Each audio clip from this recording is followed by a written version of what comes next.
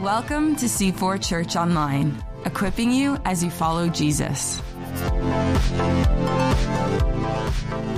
All over the earth, Jerusalem, Belfast, we've had people in Beijing, we've had people in Brussels, Spain, on and on it goes. People are going around the world. Wherever people in this church are going, they're putting up these stickers and they're praying that the kingdom of God would come on earth in that place as it is in heaven. And it's very exciting to see this. Baptisms, child dedications, a new site, a global campaign of prayer. And I just want to say to everyone, thank you.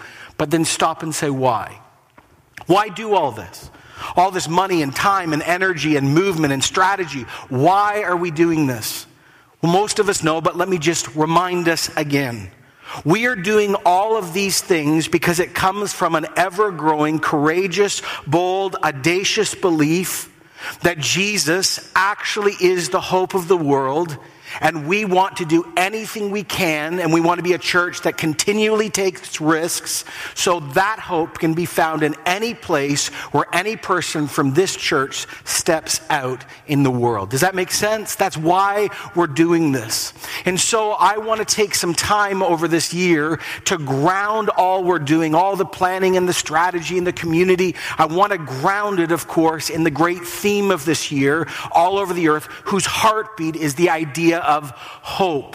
And there's one book in the New Testament that we're going to come back to time and time again in this time and just after Christmas too, because this book is all about hope. This little book of 1 Peter is called the Book of Hope in the New Testament. And it's written by a man who has every right to speak about hope, because if there's any person in Jesus' inner circle that has a right to declare and define what hope is, it's Peter. So if you got your Bible this morning, I want you to open for the first time together as a family the book of 1 Peter. And we're going to dive into this book. So as we keep stepping out, we are grounding ourselves in what we're trying to spread. Now, let me remind you again about Peter, the author. This man truly experienced hope. His story, when we begin to unfold it, is hope-giving, hope-inspiring, and hope-producing. See, here's the simple fact. If God could use Peter, and if God could change Peter, then we all have hope sitting in this room, because if God could do it with him, God could do it with any of us. Do you know Peter's story? Maybe you've heard it 100 times or you've never heard it before. Peter was a fisherman on the northern shore of Galilee. He was from the backwater of his own country, which was considered the backwater of the Roman Empire. He was a nothing from a nothing country and was considered a nothing by the whole extended world. Not formally educated in any way at all. Later, in his teens or young 20s, he becomes a zealot, an insurgent against Roman rule. To some Jews, he's a hero, but to the Romans and other Jews, he's considered an extremist and a religious terrorist. And yet, this person with no education, a fisherman from nowhere who also was involved in trying to undermine a government by violence, is personally called by Jesus himself to follow him. And then Jesus does this audacious thing by making him the leader of the 12 disciples. Now, if you read Peter's story, it's shocking. He's the first to understand and confess that Jesus actually is who he claims, the Messiah. Peter tries walking on water. He's one of the few at the Transfiguration where Jesus is fully revealed for who he is. And when Jesus was being arrested, he so defended Jesus, he took out a knife and cut a man's ear off trying to protect Jesus. Jesus told him to put the knife away. He took the man's ear and healed it. That's just sort of mind-blowing there.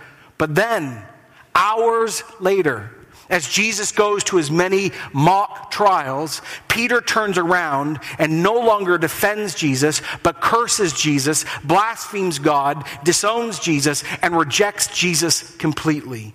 Peter and Judas actually were walking on the exact same path, but the fundamental difference between Judas and Peter is hope. Jesus, after he physically is restored or resurrected from the dead, he comes to Peter and he restores him fully. He makes Peter the primary leader of this movement called Christianity, the new church. Peter preached the very first Christian message in history. He was there first and formally to include non-Jews into the church. He was set free by an angel while he was in prison, and he continued preaching all the way to Rome. And that's where the story in the scriptures end. Church tradition tells us that Peter went to Rome and preached, and under Nero, during the persecutions, he was murdered.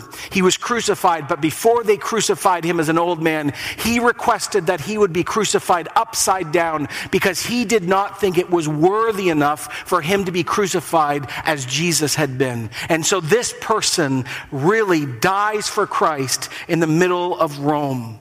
Now, I want you to think about this. Peter's story looms large in history. God took a nothing in the world's eyes, and he showed him love. God took a nothing in the world's eyes, and he showed him holiness. God took a nothing in the world's eyes and showed him life. God took a nothing from nowhere, and he becomes one of the greatest, bright, shining stories of hope. And it is this Peter, with all of that mixed history, that comes and writes this letter in his older age. Most believe that 1 Peter is written somewhere between 62 and 64 AD, during the beginning of the persecution. Some believe it was written in the Euphrates valleys. Other people believe Peter wrote it right from Rome itself. But no matter where he wrote it or when it was written, what's unique about Peter, 1 Peter, is this: it is not written to a person. It is not written to a church. It is like a circular letter that was written to multiple churches and was sent and read by church by church by church. And the one question Peter is addressing is this: how do I cope with suffering as a Christian and still keep my hope bright? Now, to understand the power of 1 Peter and why we chose it this year, you need to realize the audience, understand who got it the very first time. They were lower class people, poor people. Many would have been slaves and did not have any right or protection at all. They already were suffering social and economic exclusion, but now they were under new attack because they had become followers of Jesus. Many had already, by the time this letter was given to them in churches, they had been ostracized and mocked and expelled from their families or even their work because they had become Christians. So during this very dark night of the soul for the young church in what we now call Turkey, Peter writes a letter of hope. And he is about to remind them and us that we have a hope that is brighter than all darkness, a hope that is stronger than all denial, all torture, and death itself, a hope that will outstrip all of his original audiences and all our sufferings in this moment. And here's how Peter begins in 1 Peter 1:1. He says, Peter, an apostle of Jesus Christ, to God's elect, to the exiles scattered throughout the provinces of Pontus and Galatia and Cappadocia and Asia and Bithynia. Now, you may read this and it doesn't seem very powerful, but this is an amazing start to this young group of churches. This one line, if you haven't caught it yet, is hope giving and hope generating and hope sustaining. To you, he writes, to you who are on the outskirts of society, to you who are rejected and looked down upon, not only because of your economic standing, but to you also who've lost family or suffered because you have become a Christian. To all of you, if you are Jews, that have been ostracized because, like me, you have rightly believed that Jesus actually is the Messiah and the King of the Jews. To all of you scattered over this whole region and you don't even know each other, on behalf of Jesus himself, I remind you, I declare over you your true identity. To you, the elect of God, to you that have received God's grace, to you that God himself has chosen, though the world says you are nothing, he says you are everything. That is who you are, no matter what you are facing. You are chosen by the living God of heaven and earth. Peter says, your story is my story, and my story is your story. Peter says, I wasn't looking for the Messiah in the formal sense, and I wasn't looking for Jesus. Jesus walked into my life, and walked into my violence, and walked into my fishing industry, and he looked at me as a broken man, and he said, you, Peter, you, Simon, you come and you follow me. He walked into my life. He called me. He saved me. And as he did it with me, so now he is doing it with you. And he says, you know what? Not only are we, our identity rooted in our calling, here's the truth. Let me remind you of your true home. See, we are exiles here. We are resident aliens. We are temporary residents. We are sojourners and pilgrims. We are foreigners. We belong to another place. The church is made up of people living not in their home country. We do not have a passport to this world. This is not our native land. The heavenly city that is yet to come, the new heavens and the new earth, the restored created order, that is your true home, he says right in this verse. And do not forget it for a moment. He says to you, verse 2, you have been chosen according to the foreknowledge of God the Father through the sanctifying work of the Holy Spirit to be obedient to Jesus Christ and the sprinkling with his blood. Grace and peace be yours in abundance. Peter starts with this conversation and he uses a very strong word. The word foreknowledge. This word would be so comforting and hope generating and hope giving to those getting this letter for the first time. That is why Peter chooses this word. The word does not mean God just knew ahead of time who would want him. The word foreknowledge means God is the active one, the effective one, and the determinative one. God steps in and meets you. A personal relationship with God always originates with God. Salvation never starts with human beings reaching out to a distant or wholly separated God, but God, who is a good Father, he chooses to relate to us. He chooses to know us. He chooses not just to give us the idea of him or introduce him. He actually shows up in our life. And this is such living hope. And notice again the audience getting this. God has chosen the unexpected and the nobodies and the nothings in that society, and he has decided that they will be the apple of his eye. God does not just step in and choose, though. He does more. It says here that God gives his Spirit and sanctifies them. These slaves and lower class people, Peter himself a nothing. It says this, that God himself sends God's Spirit into broken hearts and sanctifies, makes them holy, separated, set apart, given for mission. And the promise over a lifetime is this, that when the Spirit of the living God moves into a broken life, God's Spirit over time will produce a holiness in you that is unexpected, and you will become more like Jesus. He says that God the Father called and foreknew and elected these people and gave them hope. And he gave them the very same Spirit that was upon Jesus Christ. But it's not just calling, there's more. Then he says, and remember that Jesus himself, the greater Moses, the greater sacrifice, sealed this covenant of love, this forever love in us, over us, and through us when he sprinkled his blood and covered our sin. Jesus' death and resurrection, Peter says to them, is the eternal sign of God's love for you. But do you see it? There's the oh wait moment. Don't move so quickly. Why did God in all of his fullness, the great holy one God, the Trinity, do all this? So we could obey. The full description of God himself, the full description of God's work in your life, my life, in this audience's life. Salvation, the whole story of how Peter became a Christian, and if you are one, how you became a Christian, is called and leading us to one place: holiness and a holy life. A life that is marked by joyful, hope-saturated, and filled obedience. See, that is what holiness is all about and why it is so important. Holiness over a lifetime is a living sign that you actually are saved. The Father calls you, Peter says, and the Spirit lives in you, and the Son made you clean by his work, and God, one God, makes you his own people. So of course then Peter says to his original crew, look, grace, undeserved mercy, and peace, shalom, a restored relationship between you and God in abundance. What words for a persecuted and sidelined people in the most powerful empire in history. And then Peter breaks out in praise. He Jerome's it. He breaks on out. He says, praise be to God and the Father of our Lord Jesus Christ. In his great mercy, he has given us new birth.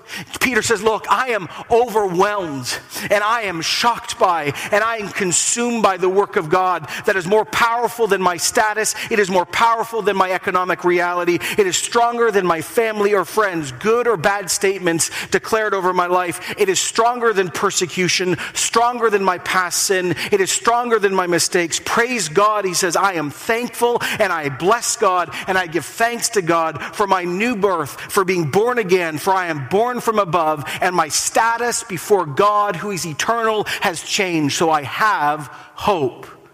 In his great mercy, he has given us new birth into a living hope. There it is. There's the phrase, a living hope through the resurrection of Jesus Christ from the dead. Now, we've discovered this before. That word mercy is the word love or kindness. In the Old Testament, it's the word hesed. We talked about this a few weeks ago. It is the word or idea based in marriage. It is a covenantal word. God who is always faithful to his vows. God who is always present has this type of relationship with you. And how do you know that God is hesed? How do you know that God is love? Because you know Jesus by his birth and by his ministry and by his life and by his death and by his resurrection. It has all been validated by this resurrection action, and we are in Christ, so we are alive. Peter says, you think about it. Has God ever not been merciful, faithful, kind, hesed? Has God ever broken his wedding vows with you, even once? In your total helplessness, despite our mutual sin, he loved us. He said, may the true God, the only God, be kind to you, not out of duty, but out of mercy, not out of obligation, but out of undeserved love. This love is not required by law. It springs from God himself, for he is love. God is a faithful, covenantal partner that never leaves you, never cheats on you, never has an affair on you. He never overreacts. He's never passive aggressive. Our God is hesed. Our God is love, and Jesus has exclusively and fully demonstrated who God is to us. This is how he begins. In his great mercy, he has given us a new birth into a living hope through the resurrection of Jesus Christ from the dead. God's work, his new birth, has given me one thing, you one thing, a living hope. An ongoing hope, a hope that actually spreads and extends and seeps into our past and actually dominates our future and controls our present. Jesus is alive. We are in Jesus, so we are alive. So we have living hope. I was sharing a few weeks ago, when you understand the power of this back to its audience, you see why it's so scandalous. During the time of Peter's writing in the Roman Empire, Greco-Roman taught regularly in schools that hope was not a virtue but a vice. Homer and Plato, as I've jokingly said, like the Old and New Testament of that movement, used to say that death had the final say. Physical resurrection is an illusion and a joke. There is no coming back, and hope actually is a vice. So live all you can in this life, for the next one is done.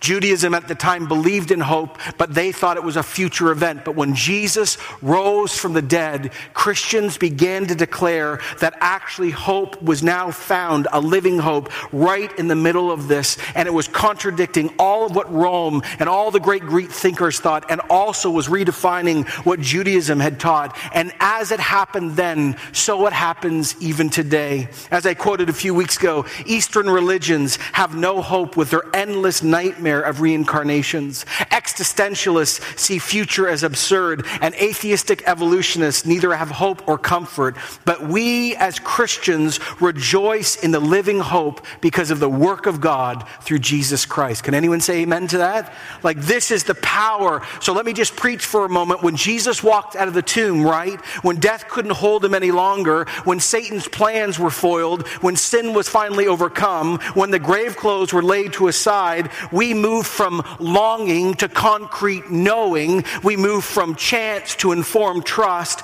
We moved from wishful thinking to knowing expectation. Jesus is victor. Jesus is alive. Jesus is hope. And we have living hope because we are found in Jesus. That is the message of Peter to the original church.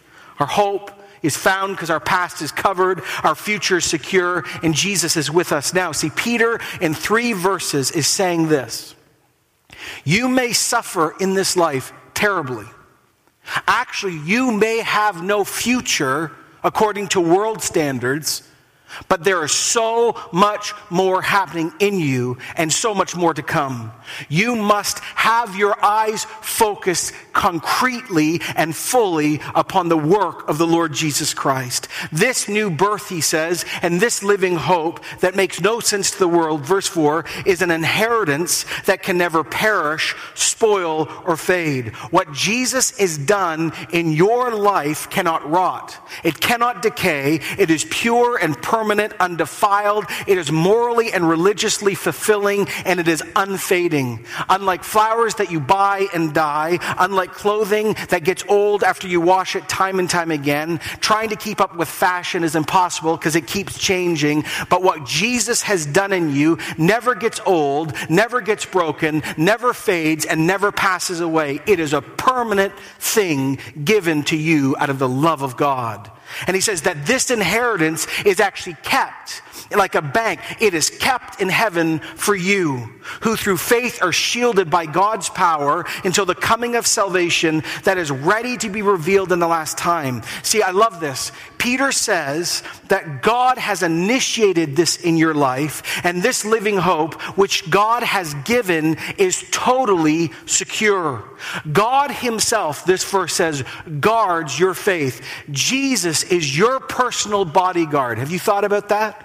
Jesus is your personal, God himself is your bodyguard over the faith he has given you. He is the author and the perfecter of your faith. And Peter uses this image of a castle or of a fortress or a military encampment. And what's being said here, the image is this, that we as Christians are literally inside the castle, and God himself, his very eternal power, is holding your salvation, your forgiveness, your physical resurrection, and your hope. And so in other words, he's saying nothing can steal your living hope because you didn't start it, you didn't ask for it, it was given to you, you've been brought from death to life, and God himself is holding it in heaven for you. And no matter how much you struggle, he has the final say over your eternal destiny.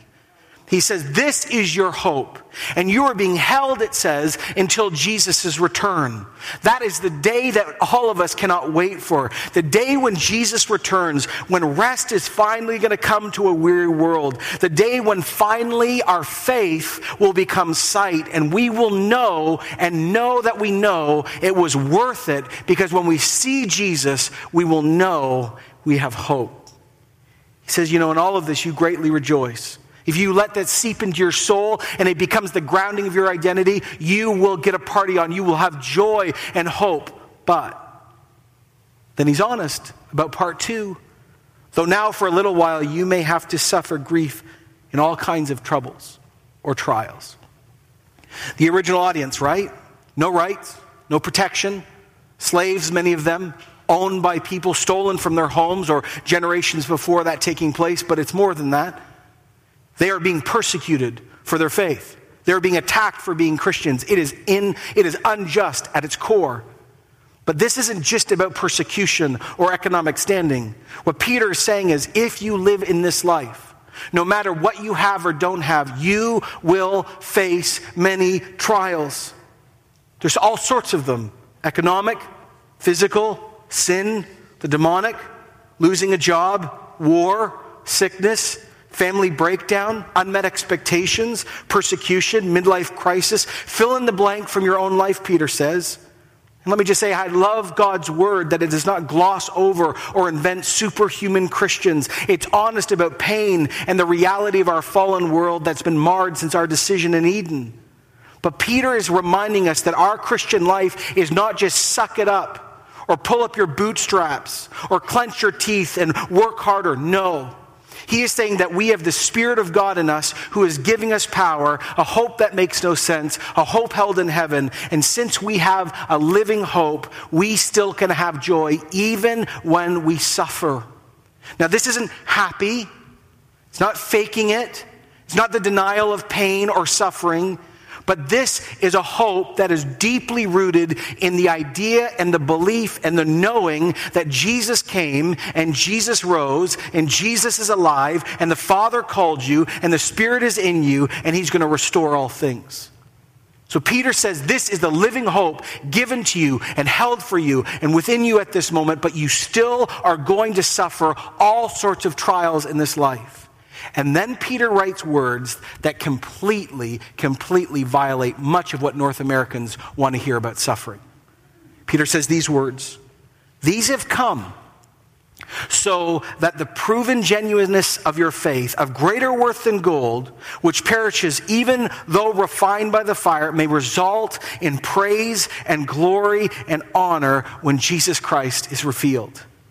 Peter says these words, that God will take the crap of this life, and God will take the injustice of this life, and God will take the fallenness of this world, and He will even redeem those things so that you know that when you are walking through the dark night of the soul, your faith is genuine and real, because the hope will actually transmit beyond the pain.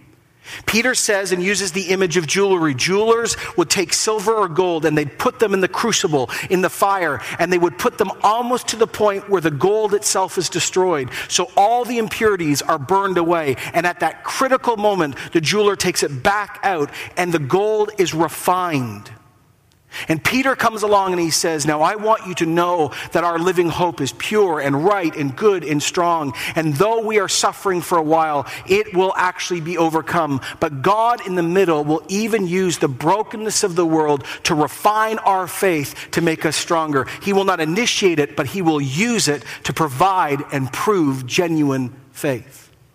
Real hope is found in suffering because it's tested. And then these next words are written. If you've grown up in church, you've heard them at least once before. These are actually the words for us in our generation. Though you have not seen Him, verse 8, that's Jesus. Oh, you love Him. And even though you do not see Him now, you believe in Him and are filled with inexpressible and glorious joy. Unlike the first generation, like Peter, who walked with Jesus and saw Jesus, these people have never met Jesus Himself, but they love Him and they're committed to Him and they have unexpressible love for Him. It defies the outward circumstances. It makes no sense to the world, but they love Jesus and they believe in Jesus and they long for Jesus. It's what Jesus predicted in John 20:29. He said, "Blessed are you that have seen me and believe, but blessed more are those who will believe on me and have not seen." And then Peter says these words in verse 9, "For you are receiving the end result of your faith, the salvation of your souls." You are saved, you are being saved, you will be saved. He says, Christian, you keep your eyes right on the Christian future. Your circumstances do not own you. Christ owns you. And then Peter does this. Concerning this salvation, the prophets, the Old Testament, who spoke of the grace that was yet to come to you, searched intently and with the greatest care, trying to find out the time and circumstances in which the Spirit of Christ, to which the Spirit of Christ in them was pointing when He predicted the sufferings of the Messiah and the glories that would follow. Now, this is so important we get this for this year. Christianity is Judaism fulfilled. The Old Testament scriptures, Genesis to Malachi, had a message for each one of their generations. But the greatest message, the greatest importance in the whole Old Testament was not their rebuke or their message for their day, but their predictions that one was going to come to save the world. The prophets only had a preliminary role, and the later time, Peter says, is now all of it. Jesus' birth and his name and his teaching and his life and his suffering and his death and his ascension, all of it was pointed to from Genesis to Malachi. And notice what Peter says. This is pure scandal. What Peter utters next, you take this passage and you read this in any synagogue anywhere in the world today. Peter, as a Jew, stands up and he says that the Spirit of God that spoke through the prophets is the Spirit of who? Christ. When Isaiah was speaking and Jeremiah was speaking and when Moses was speaking, the one that was inspiring them was the Spirit of Jesus Christ. Jesus' voice is the voice of the Old Testament. And Peter says all of our holy faith as Jews is now culminated and is found in Jesus, the Messiah. It says it was revealed to them, verse 12, that they were not serving themselves, but you, when they spoke of things that have now been told to you by those who have preached the gospel to you by the Holy Spirit sent from heaven. Even angels long to look into these things. Peter says to his original audience, catch the power of this. He's saying this to Jews and non-Jews. Peter says to his original audience and to us gathered today and you online, he says that you are more blessed than any great leader in the whole Old Testament. You are more blessed than Abraham. You are more blessed than Noah. More blessed than Moses or Samuel or Elijah or David or Isaiah or Ezekiel or Haggai, because they spoke and prepared the world for Jesus, but you have actually met the one they prepared the world for. It even says that the heavenly realm, angels and archangels are so struck in wonder. This is not metaphor. This is literal. They are so struck with wonder that they watch in absolute awe and perplexity as they see God himself, who is holy, save people and make them like himself. It's not idle curiosity. They watch the work of God. Prophets and even angels of extreme power do not experience what we as Christians enjoy and what is given. That is knowing God and seeing him face to face. Peter, writing to an audience that is in great difficulty, begins to talk about hope and roots his whole coming mini letter in hope. And he begins to unpack what the hope is. And so let me just take a few minutes to do something with us today to prepare us for the trajectory of this year. Number one, the reason why Peter does this to his audience and why we need it is this. Peter knew from his own story. And Peter knew because of the human condition. And Peter knew because of people's own experiences that one of the greatest longings for human beings is dignity. Dignity. And what Peter begins to start saying is this, that living hope, when you meet Christ, it is dignity giving. See, your identity this morning is actually not based in your job. Many of you say amen to that, but you don't live your life like that. Your identity as a Christian is not in your job. It is not in your economic status or your health, or whatever age and stage you're in, or your education, and not even your history, good, bad, or mixed. Peter's own story of overreaction and betrayal and violence and faith and then falling and then being forgiven and then being used by God. See, God is a dignity-giving, hope-restoring God. Can anyone say amen to that this morning? No, really, can anyone else? This is like dignity is found when you meet Christ. And he says to a group of nothings in that time, no, I remind you, I speak and sing over you these truths.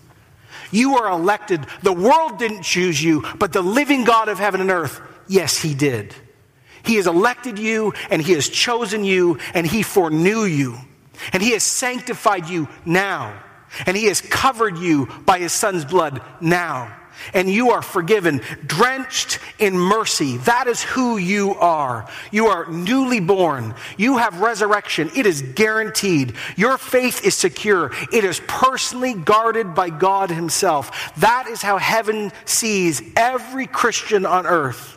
Even God, Peter says, redeems our own sin and the sin of others and even the brokenness and crap of the world to make us more like Jesus. You're more blessed than the prophets. You're even more significant than angels as they look on in wonder and amazement. This is the living hope each Christian has. A living hope that is the foundation. It is the eternal spring that continually gives us who struggle dignity. Hope and dignity are rooted in the Father's calling and the Son's work and the Spirit's presence. Never, ever, ever let any other competing voice tell you anything else about who you are other than this. This has the final say of who you are. Living hope is dignity giving to every Christian on earth. But there's more.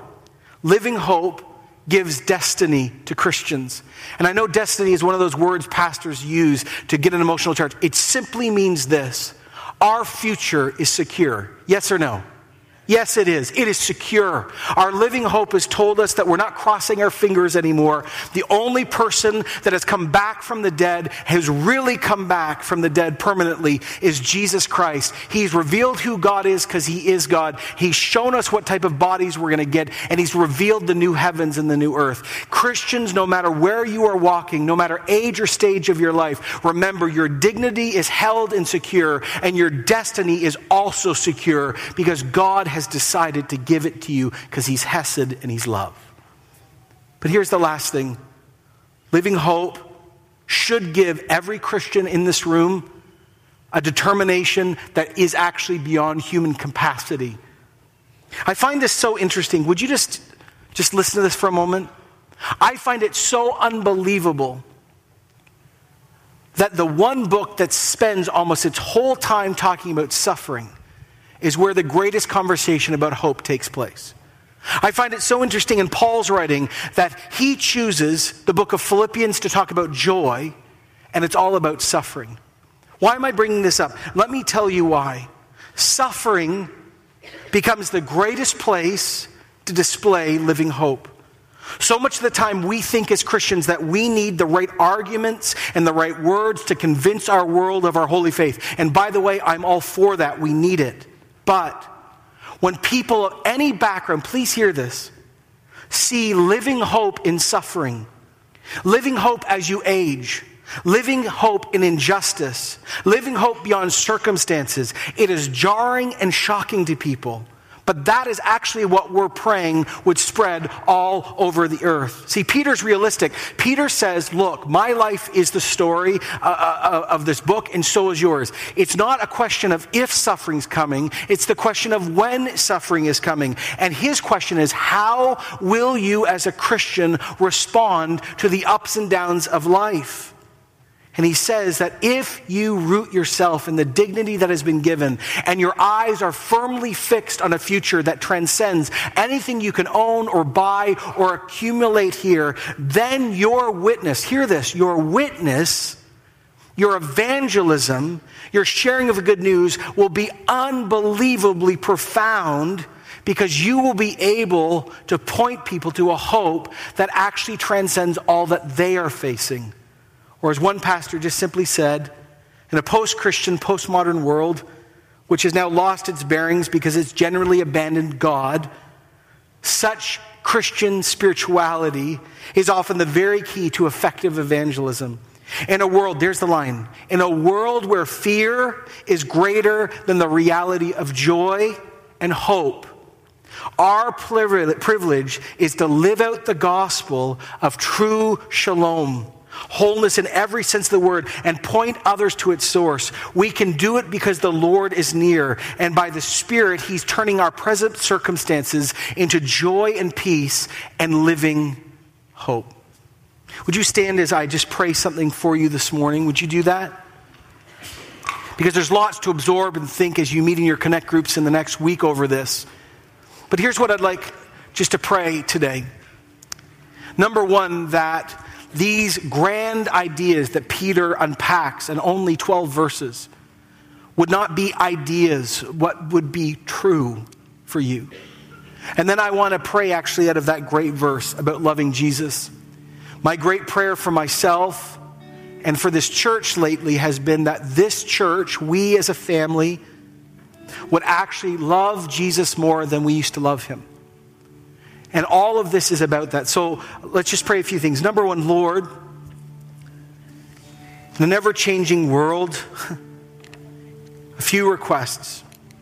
Number one, I pray for dignity in this church. Dignity.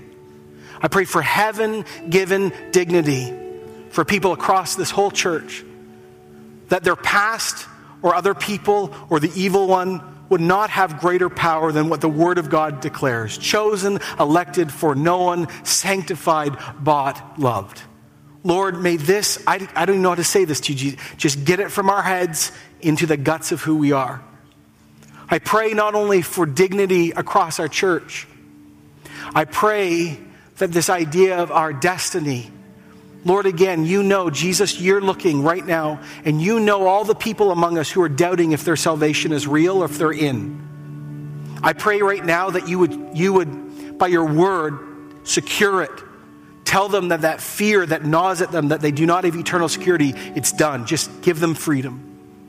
And Lord, I pray for this determination across us now, that we would begin to continue to walk in a hope that makes no sense. And I pray that this verse could be real for us, that though we have not seen Jesus, Jesus, we love you. And though we have not seen him yet, we as C4 believe in him. And here's the description I'm asking for, Jesus, that we would be filled with inexpressible and glorious joy as a church as we wait for Jesus. May God the Father continue to comfort you. May God the Son continue to save you. May God the Holy Spirit continue to sanctify you. And can the church say amen to that together? Amen. Let's sing to Christ. Thanks for joining us. To connect to the ministries of C4, visit c4church.com.